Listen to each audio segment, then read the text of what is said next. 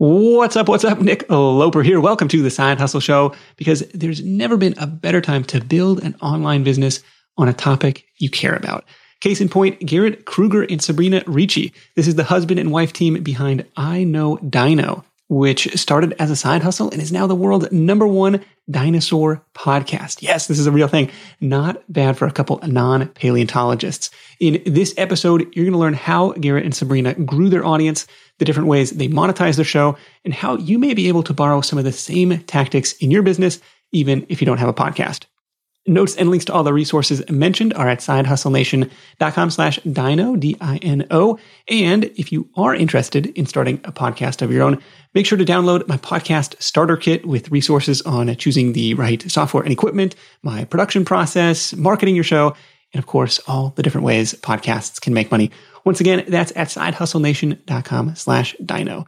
This story starts with Garrett and Sabrina rediscovering their childhood love of dinosaurs, visiting natural history museums while they were dating, and then even having a dino-themed wedding. Ready? Let's do it. After the wedding, we didn't want to stop talking about dinosaurs, so we decided to start a podcast. We saw that there were paleontology podcasts out there, but not necessarily focused on dinosaurs. And we're in a golden age of dinosaur discovery. There's new discovery every week. Yeah, so I was looking for a podcast that covered all the new dinosaur discoveries because, like Sabrina said, there's one pretty much every week. So I figured there must be a weekly dinosaur podcast that's covering all of these. And I couldn't find one anywhere. And then I was talking to Sabrina about it, and we decided, like, well, I guess we could do it. Yeah. We got to learn some things, but we could probably pull it off. There was definitely a learning curve. Yeah. It was great. We started right away interviewing paleontologists, and we found that people in the dinosaur community are they're very passionate and enthusiastic about sharing their work. So they were happy to come on our show and answer all our questions. Yeah. Yeah. It was great. That was the beginning thesis. Well, there's all of this news that's coming out that's interesting to us and interesting to other people who are into dinosaurs. There's not a great podcast source for this information. So I said, well, I guess we could do that. Okay. Yep. Yeah, that's what we did. That's really cool.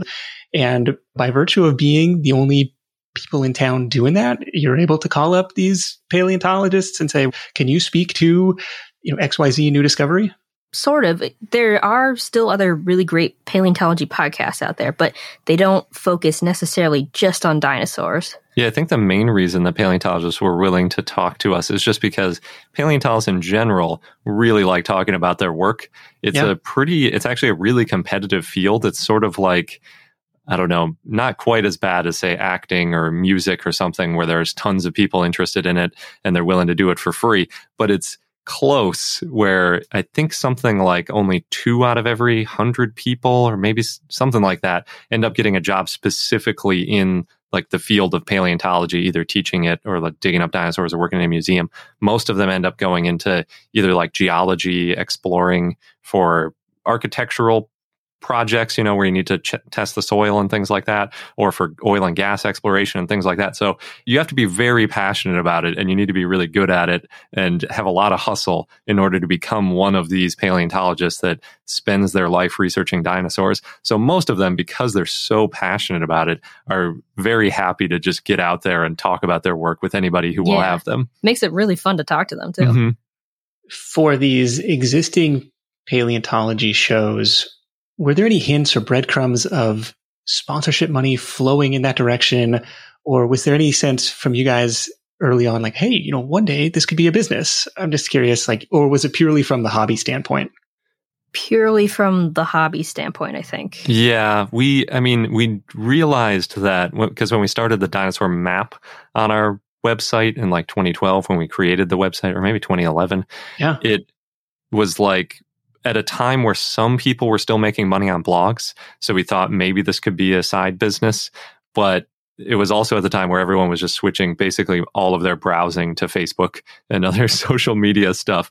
So we learned that we weren't going to make a big business, income stream through posting articles about dinosaurs, because we were doing some of that on there as well. And so we were kind of looking for another way to get out there, and we were hoping that it would work. But to answer your question about did the other podcasts have a bunch of sponsors, the answer is definitely no. There are basically two types of other dinosaur podcasts. There were ones that were purely basically academic, where it's people while they're going to grad school talking about their work and interviewing people and have absolutely no sponsors. They're probably just footing the $30 a month bill on Libsyn or whatever out of pocket.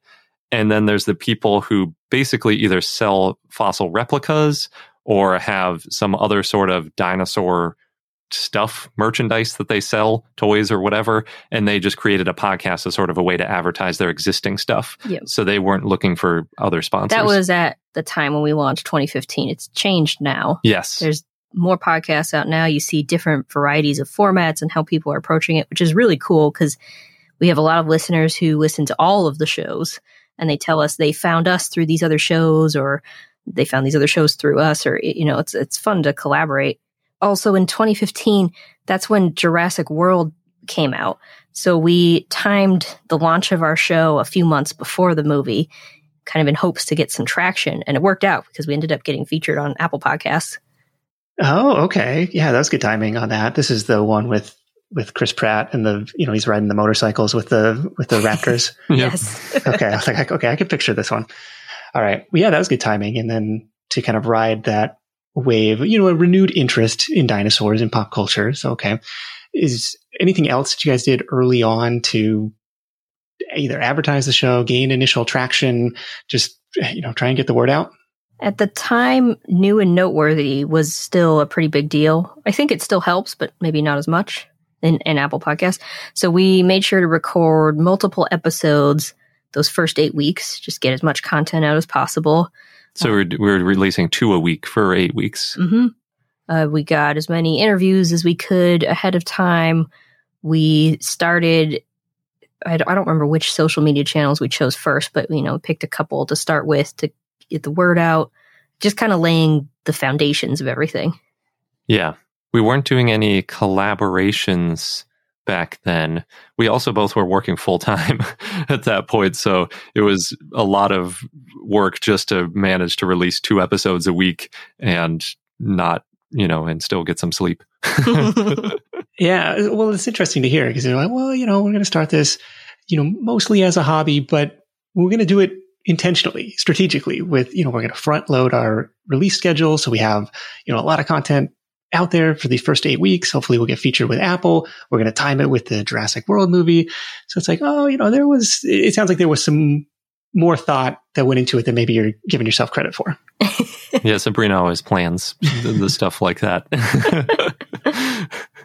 She's the planner. I'm the not so planner. You're the one you execute. You make sure everything goes out on time. I guess that's true. How long before you had a sense of, okay, there are actually people interested in this stuff aside from just us, and you start to see, the little, download chart on the podcast start to creep up a little bit. And I remember in my first, 50 download day, it's like, I believe I have gone outside my circle of influence now, which is intimidating because there's strangers listening now, and that's kind of scary. But you guys have that moment? We did do a little bit of research onto how many people were searching for things like dinosaur SEO-wise and dinosaur podcasts potentially. And so we expected there to be people that would find us through SEO pretty quickly because we sort of revamped our website for the SEO to be more about podcasting than the Dinosaur Museum map. So we were hoping that we would get a bunch of people right away. I don't think we were expecting too much in the first few weeks, but then once we were featured in Apple, there was a big spike. Yeah. And people, a good amount of them stuck around. I think we were getting roughly 50 downloads a day after like a week or two. Once we did get that first promotion in Apple Podcasts, that did make a huge difference because the spike went from basically maybe 50 downloads a day, according to those metrics, to like 3,000, although it was a spike. So it came back down most of the way, but it came down to, rather than coming all the way back down to 50, it came down into the low hundreds. And so that was pretty great. And I think at that point, we probably had a download in pretty much every state. There might have been a couple states missing, but that's a good point, Sabrina. That was like, to me, was one of the most exciting things, looking at the map view of where the downloads were coming from and seeing that it's like, oh, look at all these states. There's people listening in all these places. We definitely don't know somebody in all 50 states. Yeah. Yeah. Was that Apple feature something that you guys proactively submitted for? That first one, no. The second one we did because Jurassic World Fallen Kingdom came out in 2018. So we reached out again. We're like, hey, we think this worked out well, and submitted our marketing plan and everything.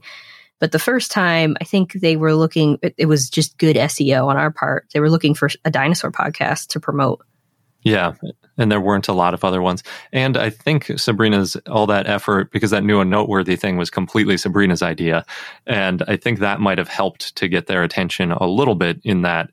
Yeah. I mean, the common podcast SEO strategy is in iTunes. Like, it's a very unsophisticated search engine compared to Google, where it's like, do you have what you're talking about in the title of the show? Like, okay, we're talking about dinosaurs. Yes, that's in the title of the show. We're good to go.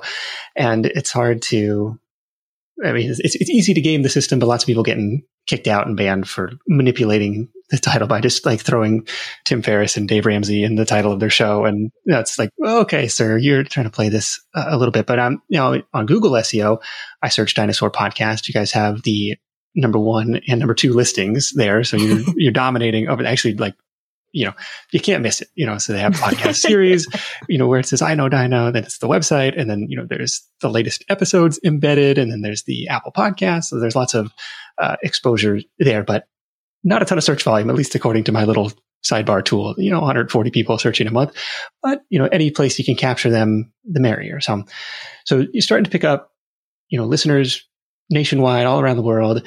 Are you able to gather feedback, or does it still feel like you're talking into a vacuum here? Like, what's the sense of like, are we going to keep doing this thing?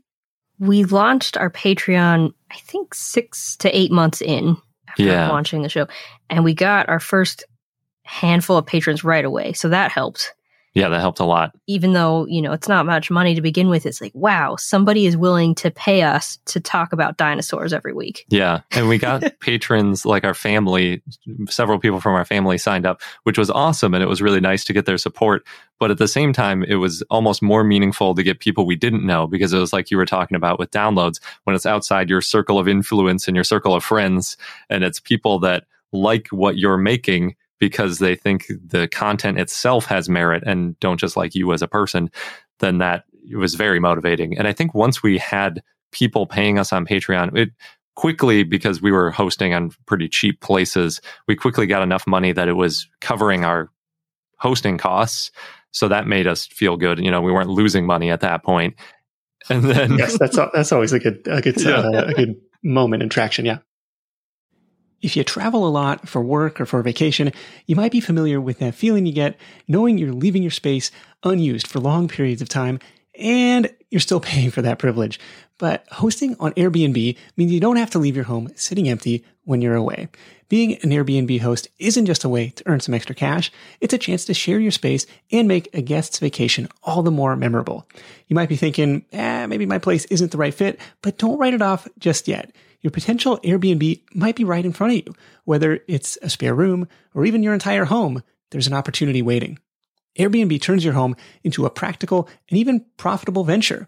We just got back from a family trip to Hawaii where we stayed in a great Airbnb, but our place back home could have been a highlight to somebody else's travels, and we could have used the extra cash to help pay for the trip. So if you're curious about hosting on Airbnb, find out how much your space could be worth by visiting airbnb.com/host. Once again, that's airbnb.com/host. When you're hiring, it feels amazing to finally close out a job search and hit the ground running with your new hire. But what if you could get rid of the search part and just get matched with qualified candidates? Well, now you can with our sponsor, Indeed. It's simple. If you need to hire, you need Indeed. The matching and hiring platform is trusted by over 3.5 million businesses worldwide to connect with great talent faster. And 93% of employers agree that Indeed delivers the highest quality matches compared to other job sites. For my next hire, I'm using Indeed to tap into a talent pool of 350 million unique monthly visitors. And what else is cool is Indeed's matching engine is constantly learning from your preferences. So the more you use it, the better it gets. And how about this? Side Hustle Show listeners get a $75 sponsored job credit to get your jobs more visibility at Indeed.com/Side Hustle Show. Just go to Indeed.com/Side Hustle Show right now and support our show by saying you heard about Indeed on this podcast. Indeed.com/Side Hustle Show. Terms and conditions apply. Need to hire? You need Indeed. Once we had the Patreon and it's like, okay, we're making content, people are paying us for it. I think from then on, I don't think we really considered stopping because it was basically like these people like it and they're paying for it. Well, then we started doing listener surveys once a year, and that helps us get the feedback. We can tweak the show based on what we're hearing, what people like, what could be improved. And also just it's a good boost because people often leave us some nice comments. You get it too with the reviews on the podcast apps too. It's really nice to read. Did you collect those surveys through an existing email list, or do you shout it out on air? Hey, come take our annual survey. Curious how you get that done. It's mostly through shout out because we want people that are listening to the show. I think the first year I also posted it on, I want to say like Reddit and our Twitter and all these places. And we got a decent number of responses. We might have even bribed people. Like we might have said, done one of those sweepstake type things where it was like, if you take the survey, one person will get a $20 thing or whatever, because we didn't have that many listeners back then. And we wanted to have enough data that would be useful. But what I realized was one of the questions on there was, how often do you listen? And so I had a few options, whether it was I listen this often or this often. And one of them was I never listen. And I had that one there just because I threw away all those answers because I don't care what people think about our show if they've never listened to it. But once I had that filter, we still had maybe 50 or 100 responses that were people that had listened to the show. And then we could use that information to make changes because there were some things people really didn't like. What was an example of something that you cut as a result of the survey? The main problem, I think that was when we found out that our levels were really screwed up. Mm-hmm. So I didn't know, because, neither of us did like audio engineering or anything, that there was a loudness standard for creating any sort of online content. Right. So we had some episodes that were very quiet and people were saying, I really like the show, but like I can barely hear, I turn it up all the way. Right. And then I can just barely hear what's happening. We also had some people say, I like to binge your episodes, but then it's jarring when one episode is so quiet and I've got the volume turned up and then the next episode it's so much louder. Yeah, that was an important one. We also, I don't remember if it came out on the first survey, if we fixed this beforehand, but our recording technique for interviews was really not great. It was basically using like the speakers of the computer into the microphone of the computer. It turned out to be the way it was working. So it sounded pretty garbled, about the same quality as if you held a microphone up to like the earpiece of a old school telephone that only does that narrow frequency range. So Gotcha. Yeah. I think it was mostly technical stuff. In the beginning? I think people also in the beginning kept saying they wanted more banter, that it was a little too dry. So we would ask periodically. I think from then on, we asked in the survey, like, is it too dry? Is it too much banter? And then just last year, or maybe 2 years ago, was the first time people were like, it's about right. We're like, okay, we finally found the right amount of banter to content ratio. I know it's always hard because you get surveys back. Oh, the show is too long. Oh, the show is too short. I need more episodes. I can't keep up with all this content. You're like, okay, but I like this, only taking in the people who actually listen. That's an interesting, so just strike out those rows on the survey data.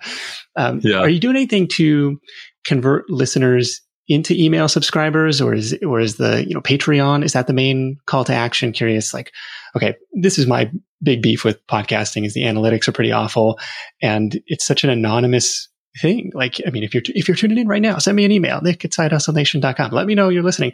But other than that, it's like it's so hard to, I don't know. You see the numbers on the chart, but it's sometimes like talking into a void. For our main call to action is always Patreon, just because we sort of built everything out of Patreon. I mean, we've had that Patreon for 7 years now.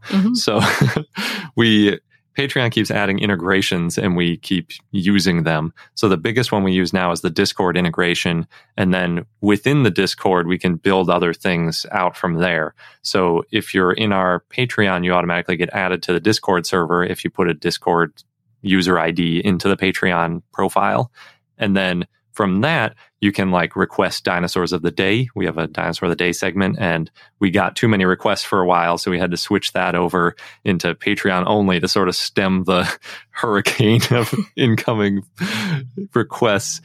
And then we also do like watch parties using Discord, and we do when we're going to interview somebody, we'll say like, hey, we're going to interview this person. Does anybody have a question for that person? Because people know these paleontologists. And yeah, so there's a bunch of pieces that build off of Discord. And I just really like the Discord too, because we can chat back and forth. And like you say, it gets rid of that void feeling, because we'll do an episode and people will quickly be saying like, oh, I love that episode, or this was a really interesting thing. Like, oh, there's also this piece that you didn't mention, or did you know this thing also applies to that? And it's just, I love that. We've recently started branching out a little bit. Like our call to action sometimes is to go to our website, either check out our show notes, because that's where we have links to all the sources, and then also subscribe to our newsletter. And then once you're in our newsletter, we send you a few informational welcome emails, and then you start getting an email version of the show notes every week. And then after some time, we ask like, hey, do you want to be a part of our Discord? That way. Yeah. Yeah, so there is the main way people get to our newsletter is through the website, because if you're on the website for, I don't remember what it is, 10, 20 seconds, there's a pop-up that says, hey, join our newsletter and you'll get this thing. And so a lot of people do. So the sort of funnel there is getting people to the website and then to the newsletter. Yeah, we offer a free mini audiobook if you join. I was going to ask, okay, do you remember what this thing is, like what the lead magnet is? It has changed. We've tried different things, and sometimes you get different stuff. Well, we figured we should keep it to something audio because that made the most sense. And then we have written our own books, a few books, and turned them into audiobooks. So we took a few pieces, some of them, so you can get a taste of what those books are like. Yeah. We also do, for when I do the survey, I have a checkbox for like, do you want to be included on our newsletter? And then they can put in their email if they want to there. And we usually get a good chunk of email subscribers there too. Oh, okay. That's a good way to do it. Yeah. Historically, I've driven survey responses only through email. I haven't mentioned them really on air. So, but if you're getting just listeners who you don't have contact information for yet, that's a really smart idea. You want to join our newsletter, check the box and we'll get that set up for you. Let's talk about the Patreon thing. So I'm on the Patreon page now. Patreon, if you're not familiar, is a platform to support creators that you like, usually on a monthly or annual subscription basis. It says patreon.com/iknowdino. Over 200 patrons right now, ranging from $4 a month to $100 a month for the Spinosaurus level here. They've got, cute dinosaur names. And so you set this up early on in the show and you started to mention it on air. People started to sign up. Just curious, I'll let you have open mic on Patreon, pros, cons, best practices, all that jazz. Yeah. So I think the biggest mistake we made when we first started it, well, maybe there's two big mistakes. One of them was pricing it too low. And the other thing was not offering much content, which I guess sort of go hand in hand. Since we weren't offering anything, we figured, okay, we'll just have a $1 and $2 tier where people can just give us money and, get nothing in return, basically. They get a thank you. That was later. Oh, okay. We added a $5 tier where we thank them on the show. But for the $1 and $2 tier, they really didn't get anything. There wasn't a Discord integration then or anything. We might have added for $1 and $2 tiers requesting a dinosaur of the day shortly after, but they really didn't get much. And what we realized and what we learned and what Patreon eventually told us to, because we were also on Patreon pretty early days, so they didn't have a whole bunch of best practices at the time, was that usually doing a $1 tier is pointless, because if people will give you $1, they'll usually give you $3 at least. So having a $1 or $2 tier is not useful. Yeah. So in one of our surveys, we said, hey, would you guys be okay if we deleted the $1 and $2 tier? Everybody who's currently at it would stay at it. But for new patrons, the lowest tier would be $4. And we would add, I think at that time is when we added the Discord. So it was going to be like, in order to get Discord, you have to go to $4. Anytime we made changes, though, we made sure everyone knew ahead of time. Yes. And we usually do it in the survey and then make the change at the beginning of the year. And that way, if people are upset about it, we can say, yeah, I'm sorry that you're upset about it, but 90% of people said that they were okay with this. And we kind of need to raise the price because we have more hosting fees as more people download and things like that. So we did that. And then we unpublished, I think is what they call it on Patreon, the $1 and $2 tiers. We still have people to this day at the $1 and $2 tiers, even though we got rid of them like 5 years ago. Yeah, because it's just people that signed up, but people have slowly moved up in tiers, and then there's a little bit of churn, so those are slowly disappearing. But yeah, I would say doing higher tiers right away, and then also treating it like it's a product that's worth paying for. If you start by saying, okay, we're going to make these tiers, and once enough people are paying for it that it's worth it to me, I'll start creating good content there. That's the completely wrong way to do it, because no one's ever going to sign up because there isn't any content worth paying for. You have to, even with 0 patrons, create some good content for free, assuming and hoping that people will pay for it eventually. And then it works better that way because, you have something to sell. Yeah. And with podcasts, it's not too difficult to have extra content. Like when we do interviews, we do extended versions of the interviews for our patrons, or occasionally we'll drop bonus episodes. Yep.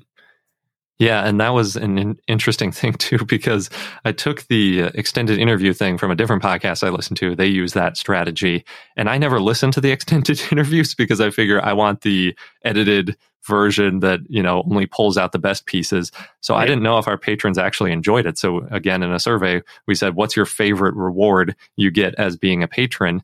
And by far the number one thing was the extended interviews. And I was like, oh, I guess we'll have to keep making these because people actually really like them. What do you know? And is that just the unedited cut of the show that you recorded?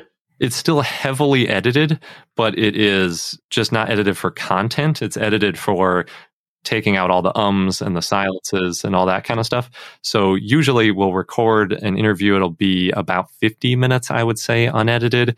The unabridged one is what I usually call it, is more like 40 minutes.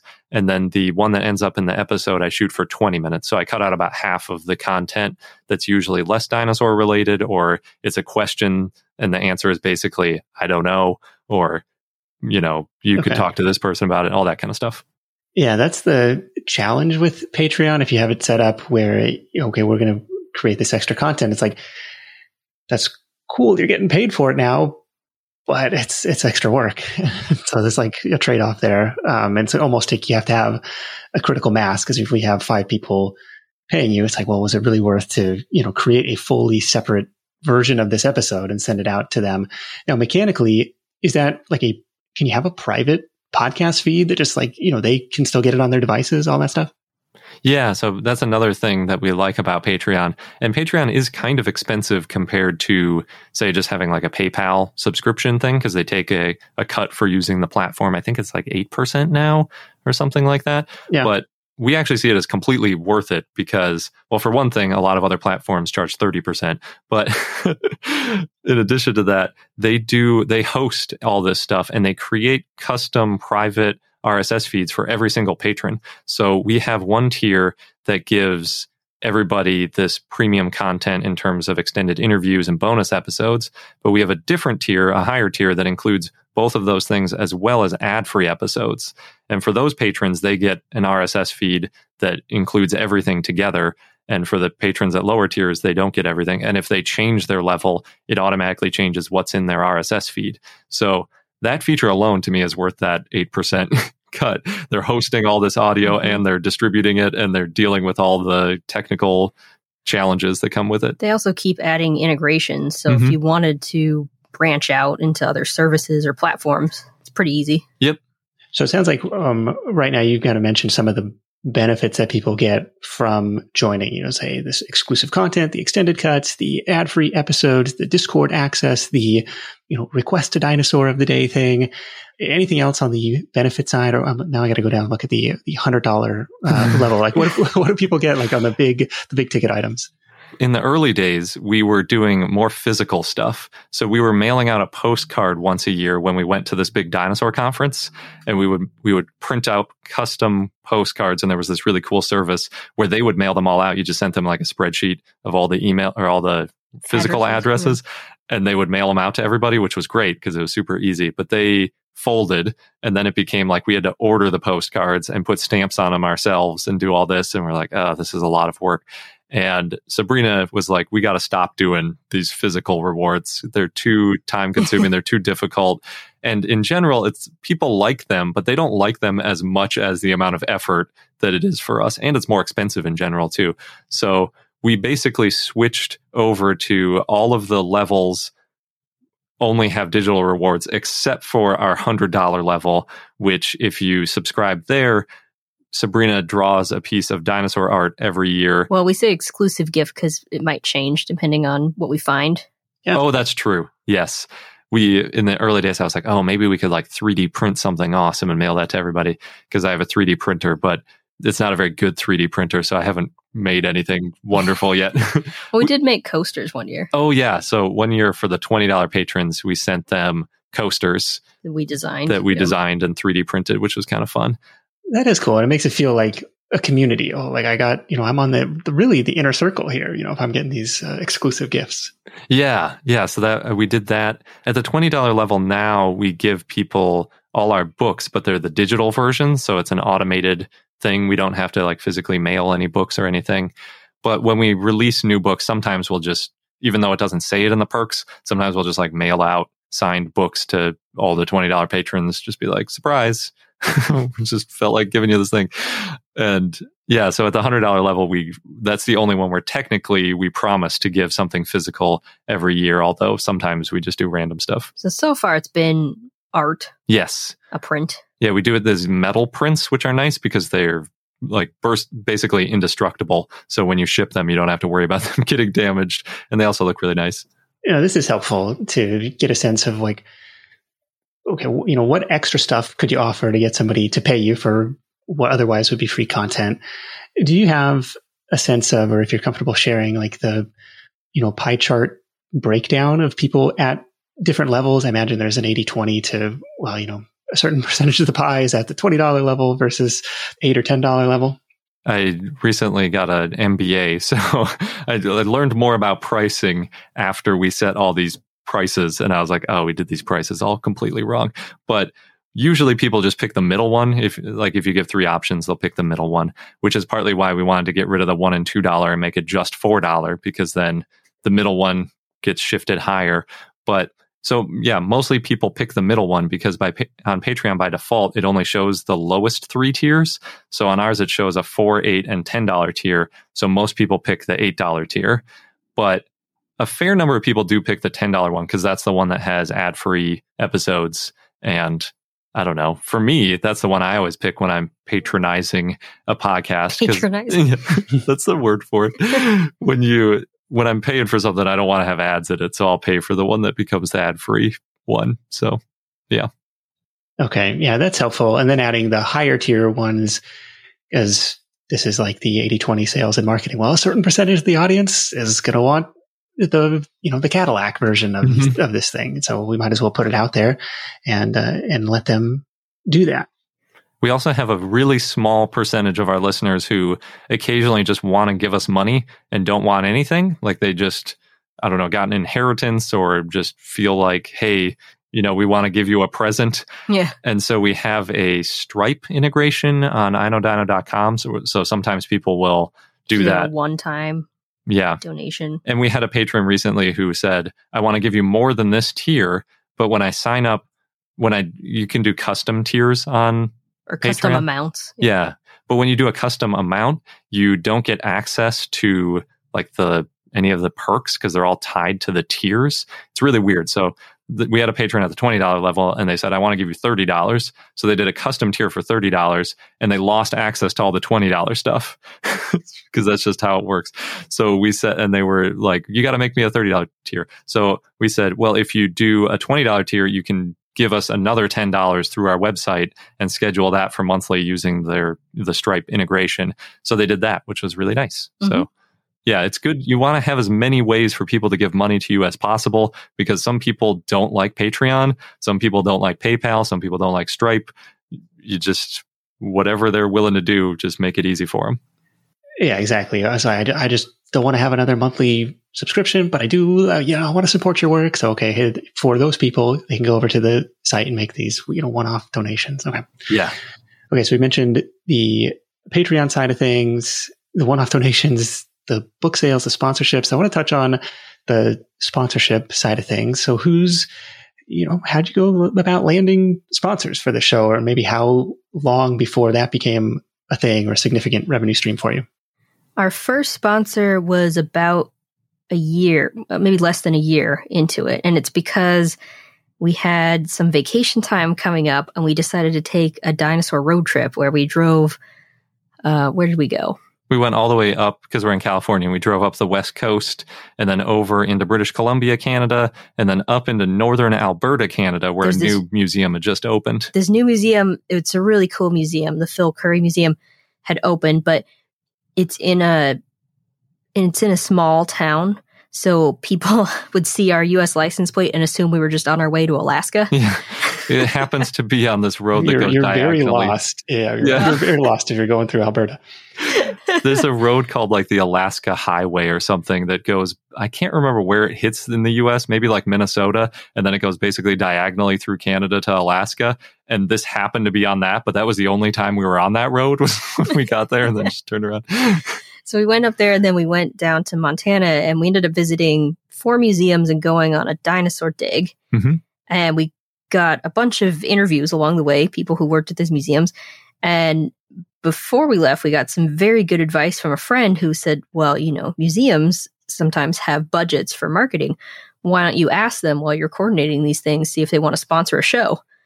Which was like a light bulb moment because we hadn't considered it at all. Yeah. Okay. So we did once we had established some rapport and interviewed everybody. Then we go back to it was usually the marketing person that we were talking to coordinate these interviews anyway, and we got some cool like behind the scenes tours. And one of them, I think it was one, a couple of them were interested. One said yes right away. Yeah, and that was I think only one of them went through, but that was when we learned. In order to get a sponsor, it really helps to have the FaceTime with the people. It's hard to do just via email, and it works okay on phone or on a video call. But if you're physically in a place with them, this is clearly why salespeople are always on planes flying places, because it just works so much better when you're sitting there in front of the person physically. So yeah, that was really cool because that paid for at least our gas for the trip and maybe a hotel room worth or two. So that was really cool. But we did realize that the amount of budget is a tricky thing. Like podcasting and paleontology, and I guess just paleontology in general, aren't like huge money-making venture. There isn't a ton of sponsorship availability for our type of show because it's just like usually these places that we would like to have as sponsors the most are nonprofits, and nonprofits have really strict rules about the percentage of money they can spend on advertising and all that kind of stuff. So it's tricky in that way. But then on top of that, the places that aren't dinosaur related a lot of times tend to think of dinosaurs as a kid thing. And most of our listeners are adults, and we tell people that, but still when we're dealing with ad agencies, sometimes the person who's putting us in front of an advertiser says like, oh yeah, I don't know, they're like a kid show. And we know that because we'll talk to them later and they'll be like, yeah, we're trying, but we don't have a lot of kid brands. And we're like, we're not a kid show. Stop calling us a kid brand. So yeah, it can be tricky. It's not the easiest thing to marketing. It's not like you have a podcast about marketing or sales or something that really naturally fits with sponsors. Well, we have branched out to science in general. Mm-hmm. And there's certain things that fit really well. And then also in the more general categories, the bigger we get, the more relevant that is too. Yes. So that's sort of our strategy now, is growing enough that we can just, you get like just some huge, like Coca-Cola or whatever, just somebody that doesn't want to advertise on a tiny show, but they're not too particular about what the podcast is. They just want ears on their product.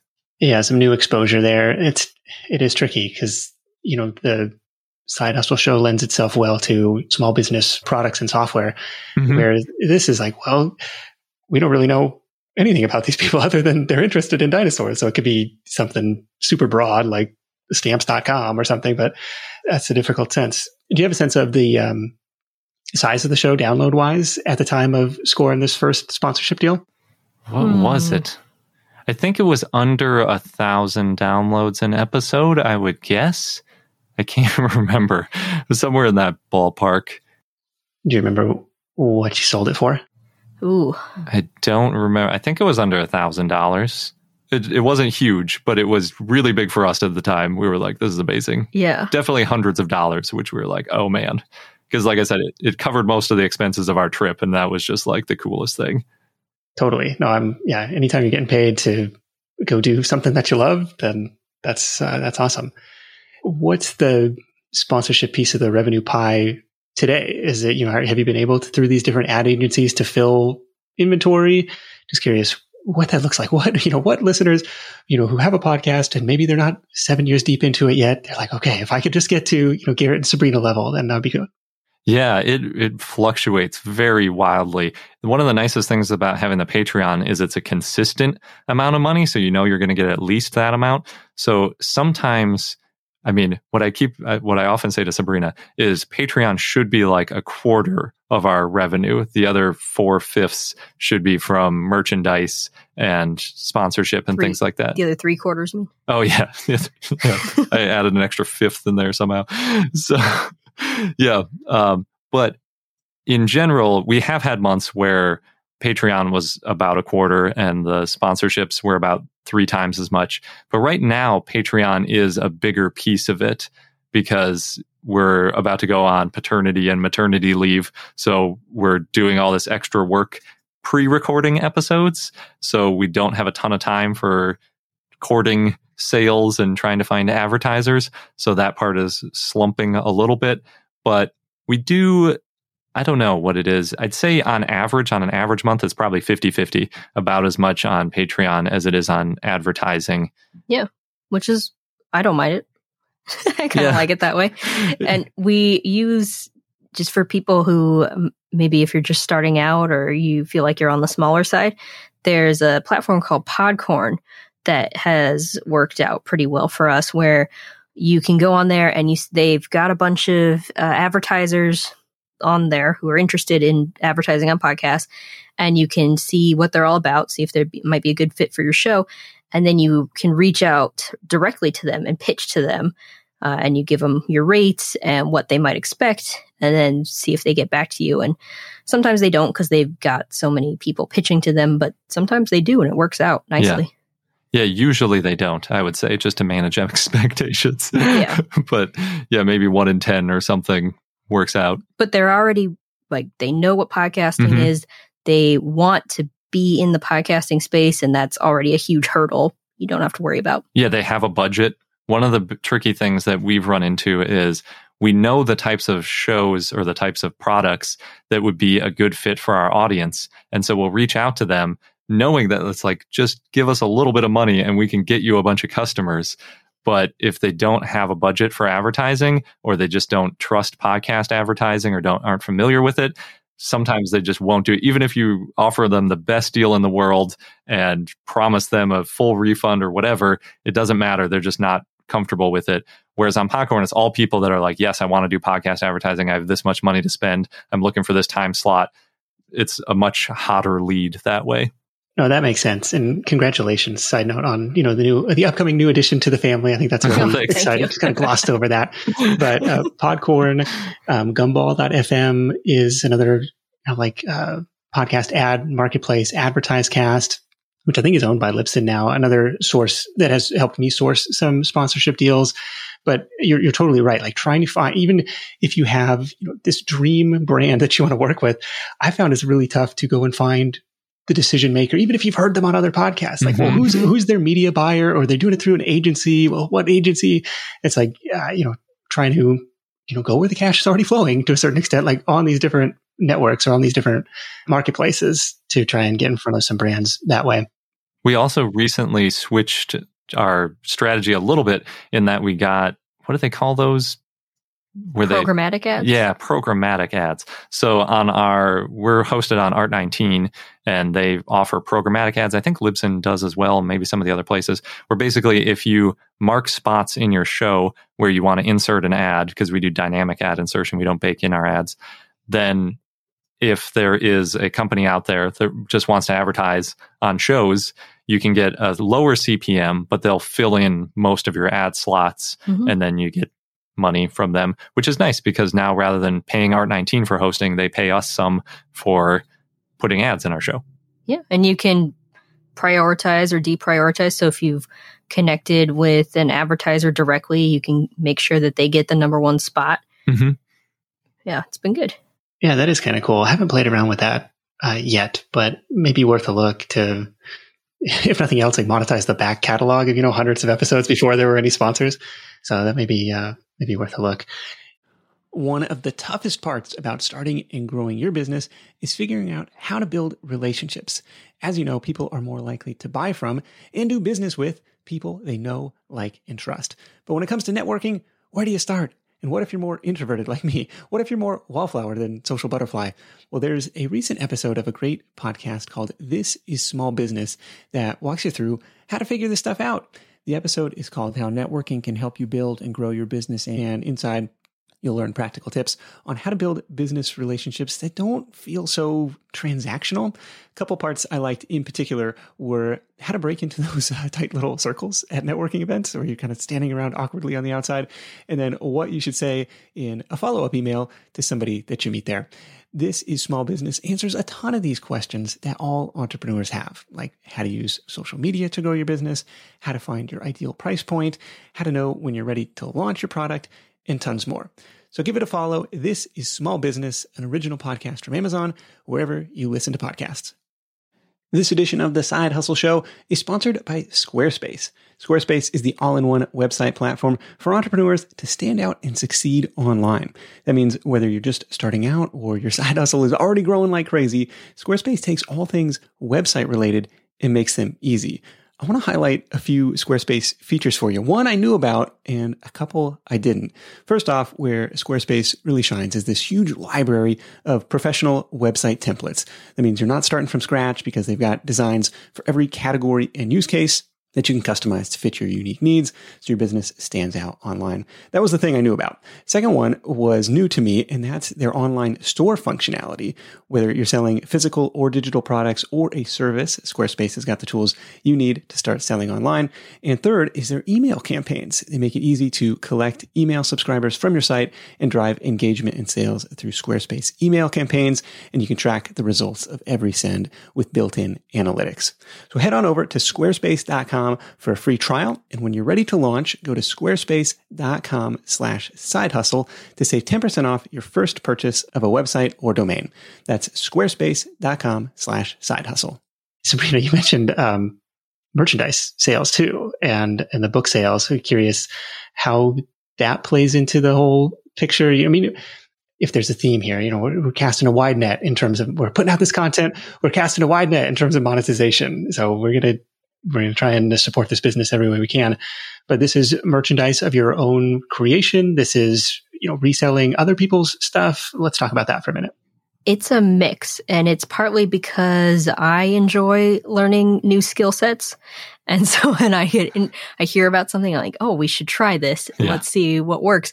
I always say Sabrina's the new business development part of our business. So that's how we ended up with the books. I have a background in book publishing, and so I knew how to get it published and everything. For the other kinds of merchandise, we work with a platform that they offer, like, once a quarter, they'll design something for us. We have the exclusive art once a year, but I would not say we're artists. So it takes a long time to get that out. And so, they've designed a few dinosaur shirts and mugs and all that stuff for us. But then last year, we decided to do something to involve our community a little bit more. And we had a t-shirt design competition. So we let everyone know through the podcast, through email, social media, like every way we could, that we're having this. And partly because we noticed in our Discord, we have a lot of really talented artists, paleo artists. Yeah, we made an art channel at the patron request, and we found out that a lot of our patrons we call them paleo artists. That's what they're known as in the biz. But basically, they try to draw realistic dinosaur art. Yeah, and they're incredibly talented. People were sharing this and like, this is amazing. Like, so we got a lot of patrons who submitted art to this competition that we ran for about a month, and then we let everybody vote on which designs they wanted. I think we had 22 designs at the end. Yeah, it's way more than we expected. We were like, we got to get at least 3. Yeah. Please, 3 people submit designs because you never know. Right. And which is pretty amazing because you think about it takes a lot of time to put this art together. And in a lot of cases, it was very realistic looking. Mm-hmm. Like, I don't know how many hours it took you to make this, but it was amazing.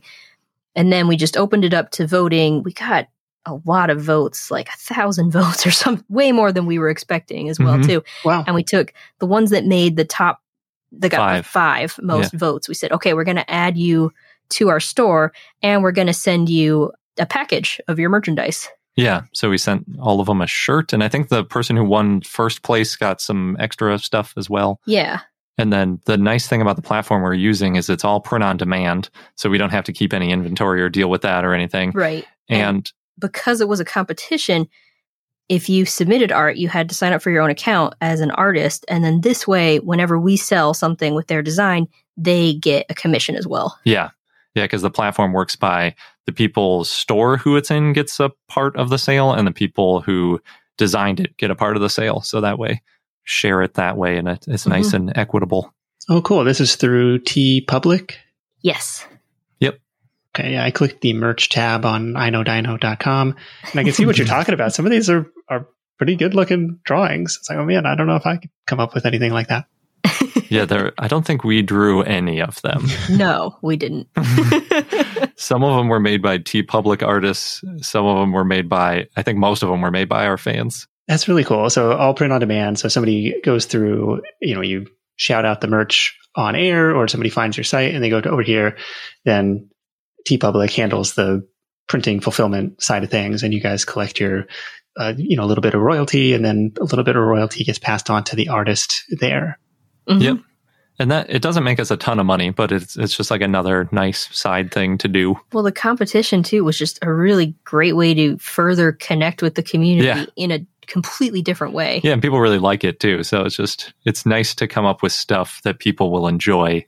So we've done, in the beginning of the pandemic, we were doing watch parties too, because everyone was stuck at home. So we're like, okay, well, we could watch dinosaur movies on Saturdays, and we'll just chat about it on the Discord server. We'll just watch on our own devices and just like discuss it. So, we're watching Jurassic Park, like, oh no, I know what's coming up. Or like, oh, that raptor has like the wrong type of arm or whatever. Critiquing, correcting the Hollywood. Okay.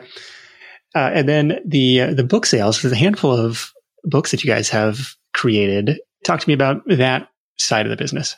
Yeah, that one started early on, right? We figured out in the first year there are so many new discoveries, and we wanted to highlight them. And sometimes it takes a long time for the new dinosaurs to reach it into the literature. So we decided, okay, well, what if we made some short stories on like the biggest dinosaur discoveries for each year? And then that expanded to, well, we don't want to leave out any of the dinosaur discoveries from the year.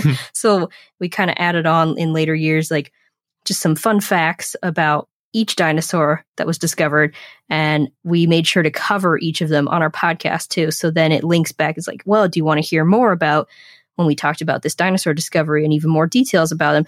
This is the episode you can go to hear more about it. Yeah. So hopefully, we don't know if it works. Well, I guess we know a little bit, because in the survey we asked people how they found out about our book or our episode. And sometimes people say they found out through the book, but that's not most of them. It's not much of a funnel to the podcast, but it does, I think, catch a few people to become new listeners. And then we had another book. This ended up being a creative journal, this the Keep Your Dinosaurs Here one. And that one, I can't remember what exactly inspired it. I think I was getting into journaling or something like that, but it's helpful to have prompts. And so I thought, it'd be fun to have these dinosaur themed prompts. And then you can also, within the book, throw in some dinosaur facts that people can have. And that one worked out really well. We ended up having a few listeners who are teachers who ended up buying like enough for their whole classroom a few times. So yeah. So if you can tell, Sabrina's very passionate about books. She's been in, like she said, she has a degree in publishing and just loves books. So I think that's another piece of how we do things for our show is it's our business. So we can do the stuff we want to do and not do the stuff we don't want to do.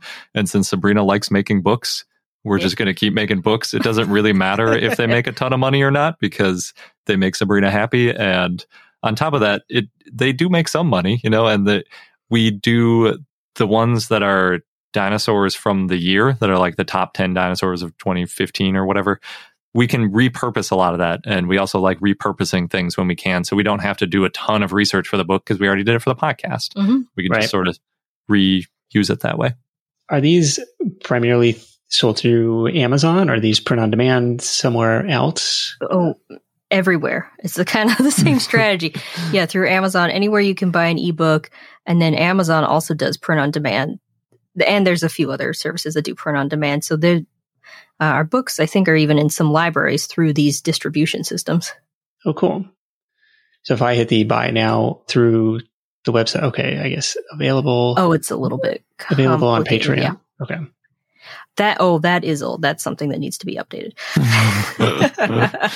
But it is available on Amazon. All right, that's fair. That's where most of them sell. I mean, Amazon took over the book game a long time ago. So yeah, mostly Amazon. Okay.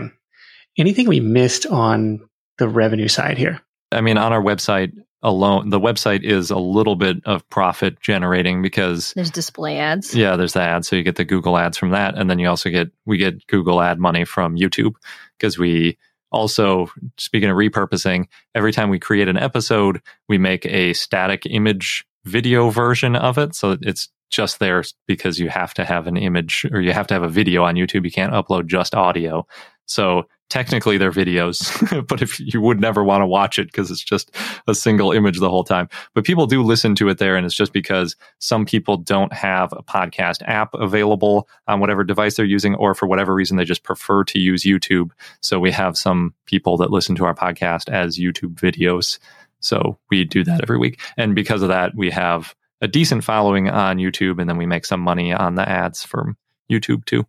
Yeah, I mean, it's another search engine. This is a very controversial practice amongst YouTubers. Like, oh, you're disrespecting the platform by putting just a static image with audio. It's like, you never know where your next big fan is going to come from. Like, it's another place to be discovered. If I don't know, are people any more likely to sit there and watch two talking heads for an hour? Like, that's not the most entertaining video either. So it's like, well, if it's running in a background tab, I'm all for it. So YouTube ad money, display ads on the site, now we're up to half a dozen or more different income streams from creating this content. So I think that's pretty exciting stuff. We do also make YouTube specific videos. And that is, like you said, that's a comment we get a lot. Like, could you put some images when you're talking about this? Can you show what dinosaur you're talking about? Can you put this?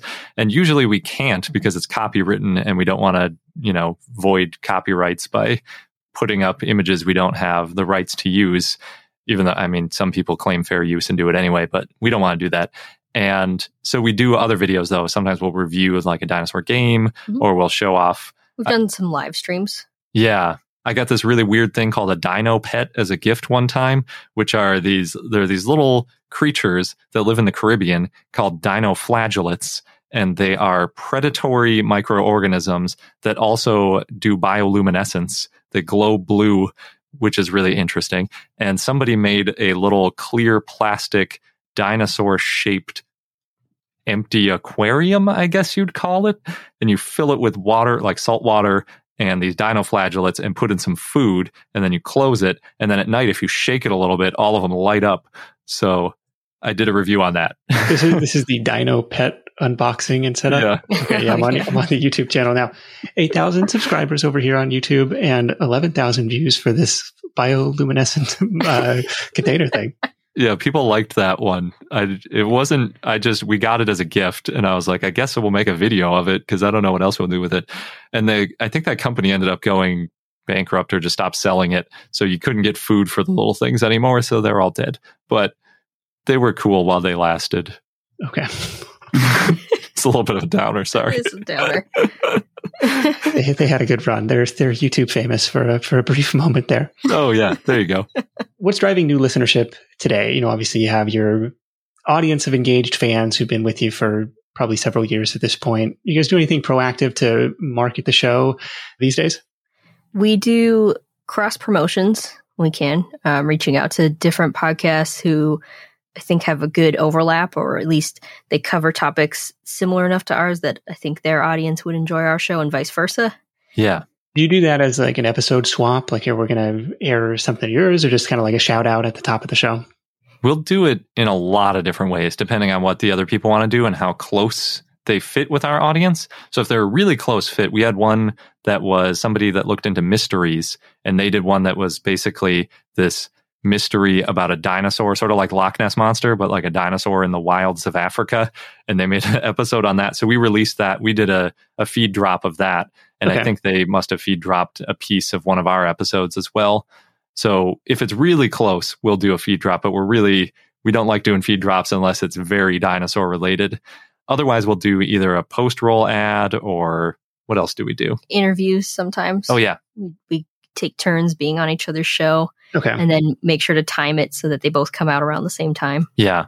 Those can be fun. There's interesting ways to collaborate with interviews. Like, we met somebody at a podcast meetup who does a horror podcast, and we were talking about how Jurassic Park isn't really a science show or movie. It's more of a horror movie, especially the first one. So we went on his show talking about, the dinosaurs in it, and from a more scientific aspect. And then he came on our show and we talked about the horror aspect of it and how they use dinosaurs in a clever way to like really ramp up the terror of the movie.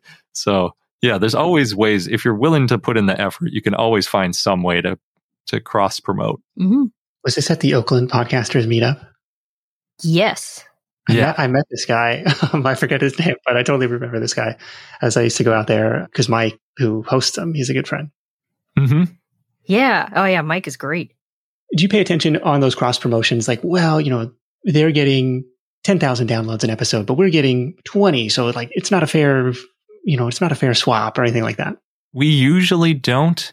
We've had people reach out to us that were very new, and we've done cross promotions with them, but we try not to do them with shows that are brand new, like less than 3 months old, just because they often don't really have the experience to know how to do the cross promotion. And so it's a lot of work. And yeah, so we try to do them with more established shows, but we don't care too much about how many downloads they have if they're reaching out to us. So that's sort of how we see it, is like, if you're going to go through the effort of finding out who we are and sending us a nice email, finding out a way to collaborate with us, suggesting a thing, we'll go for it most of the time, as long as it fits pretty well with our audience. Mm-hmm. But if we're reaching out to people, we do pay attention to that. So we don't we'll do a little bit of research to make sure that we're not reaching out to a show that has just like a couple of listeners, because we know we're going to be putting a lot of effort into it. But we also want to make sure we offer value to them too. So we want to research and be like, okay, we're pretty sure we're a good audience fit. Here's what we can do for you. Mm-hmm. We try to find somebody that's like roughly close in size when we're reaching out to them, because we know, if somebody's getting tens of millions of downloads or millions of downloads, they're probably not going to be interested. And even if they were, we just wouldn't be able to reciprocate that many listeners. So it's nice though, because it scales pretty well. As you get bigger through doing these cross promotions, you can keep finding bigger and bigger shows to cross promote with.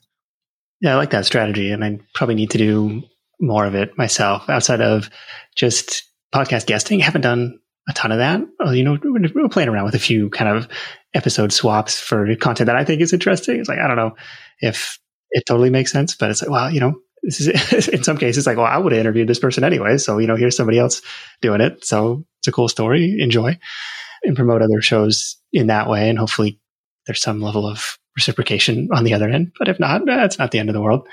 I'm curious for you guys, you're in the Bay Area. It's not a cheap place to live. At what point were you comfortable saying, we're going to be full-time dinosaur podcasters? For Garrett, that was a few years ago. And I kept my full-time job until about a year ago. Yeah, I would say we're still not fully comfortable. I mean, usually... Are you ever? Yeah. Yeah, because you never really... So my stress is directly related to how many sponsors we have queued up. Because if we have no sponsors and we have Patreon, our bank account is going very red. But if we have Patreon and sponsors, we're usually doing okay. So it's stressful. There are times when, you question things a little bit, but we steer each other back, focus on the mission. It did take a while to get to a point where we felt comfortable, both of us working on it full time. So that basically took 6 years, I would say, because Sabrina just quit last year and we started working on it, both of us full time. And we're happy with the decision. It's not like we have regrets about it, and it's good, but it is still stressful. Yeah, I believe it. There's always this doubt of, I cut my own paycheck last month, but can I do it again next month? And the Patreon is a huge help because it's recurring. At least it's predictable in that sense. So it's like, okay, at least some of this income, at least some of our expenses are spoken for in the form of this income. And now we got to go out and find the rest. And so I'm excited for you guys and really appreciate you sharing that it was several years in the making and not just, we started this show on this really niche topic and within 6 months, it was smooth sailing. Like, okay, no, it's a little bit of a longer journey. So iknowdino.com, check them out over there. What's next for you guys? Where do you want to take this thing going forward? Our latest listener interview, we got some really good feedback about revisiting some of the more beginner topics and more evergreen kind of content, because we're at a point now where in the beginning we were learning a lot. And so it was easy, we come across a new term or a new idea and we research it and explain it on the show. But now we're 380 something episodes in, and it's really easy to forget the stuff that we used to not know. Mm-hmm. And so a lot of our upcoming episodes are going to be around these more evergreen topics that are a little bit broader, like what makes a dinosaur kind of thing. Yeah. And I'm pretty excited about that because I'm just excited to see what people think about it and if it's going to be helpful. And especially now that we know better how to title our episodes and things like that, it'll be easier to find in the future. Yeah. Because there's a lot of common questions that people ask, and usually they ask them and we, might have answered it 4 years ago. And to us, we don't remember how long ago it was. So we're like, we just talked about this. How often do we need to revisit these topics? But in our survey, people said, we want to hear more of these basic science sort of background intro to dinosaurs sort of topics. But there are enough new listeners and old listeners that just enjoy hearing that kind of stuff. Yeah. And then last year too, since we got to a point where we were both working on this full time, we felt like there's got to be a way we can share what we've learned, maybe help some people get to our point in less than 7 years. Yes, so shortcut the learning curve. Maybe at least by a couple years. So we started a podcasting course, a completepodcastingcourse.com, and that goes over everything that we've learned and best practices and equipment and things like that. CompletePodcastingCourse.com. That's the home base for that. Yep. Very cool. Any plans to spin off the, now that you got the baby on the way, like now the Dinosaur, the I Know Dino Kids Edition, for the younger audience? So there are podcasts. One of the podcasts I was listening to for a long time did a kids version of their show, and they almost immediately gave up on it because I guess kids don't really listen to podcasts all that much. Well, I think you'd have to change the format significantly. It'd have to be much shorter. Yes. And there is actually a dinosaur podcast directed at kids. Mm-hmm. And so I don't really think we'll do it, but maybe we will. I don't know. Yeah. We'll see what happens with this kid. Yeah. If they're really into dinosaurs and they want to be on a show, then maybe we'll do a show with them or something. That would be fun. Or a YouTube channel. Like, since you guys the content is already there. It's just how do you make it kid friendly? Mm-hmm. I don't know. But iknowdino.com. Check out the podcast. Check out completepodcastingcourse.com if you want to learn how to do what Garrett and Sabrina did. And like she said, shortcut that learning curve, at least by a couple years there. Let's wrap this thing up with your guys' number one tips for Side Hustle Nation. We'll let Sabrina start us off here. Sure. The number one tip I'd say is being consistent. We kind of talked about this. I think you mentioned, sometimes there's pod fade. People realize, well, it can take a lot of efforts for a weekly show, daily show, just a regular occurring show. And being able to put it out there consistently, whatever your schedule ends up being, makes a huge difference, because then you grow your audience. Your listeners learn to trust you and to know that you're going to produce new content. And it just, that's how you eventually get your patrons and your sponsors and everything as well. Right. Garrett, what about you?